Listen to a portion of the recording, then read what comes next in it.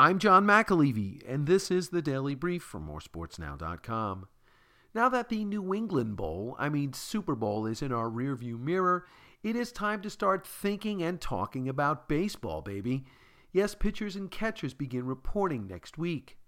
But there are still some big questions around the game that have not been answered, like where will Bryce Harper and Manny Machado sign? Well, Major League Baseball made some news this week about a few rule changes that they proposed for the future of the game, like having a universal DH and a 3-batter minimum for relief pitchers.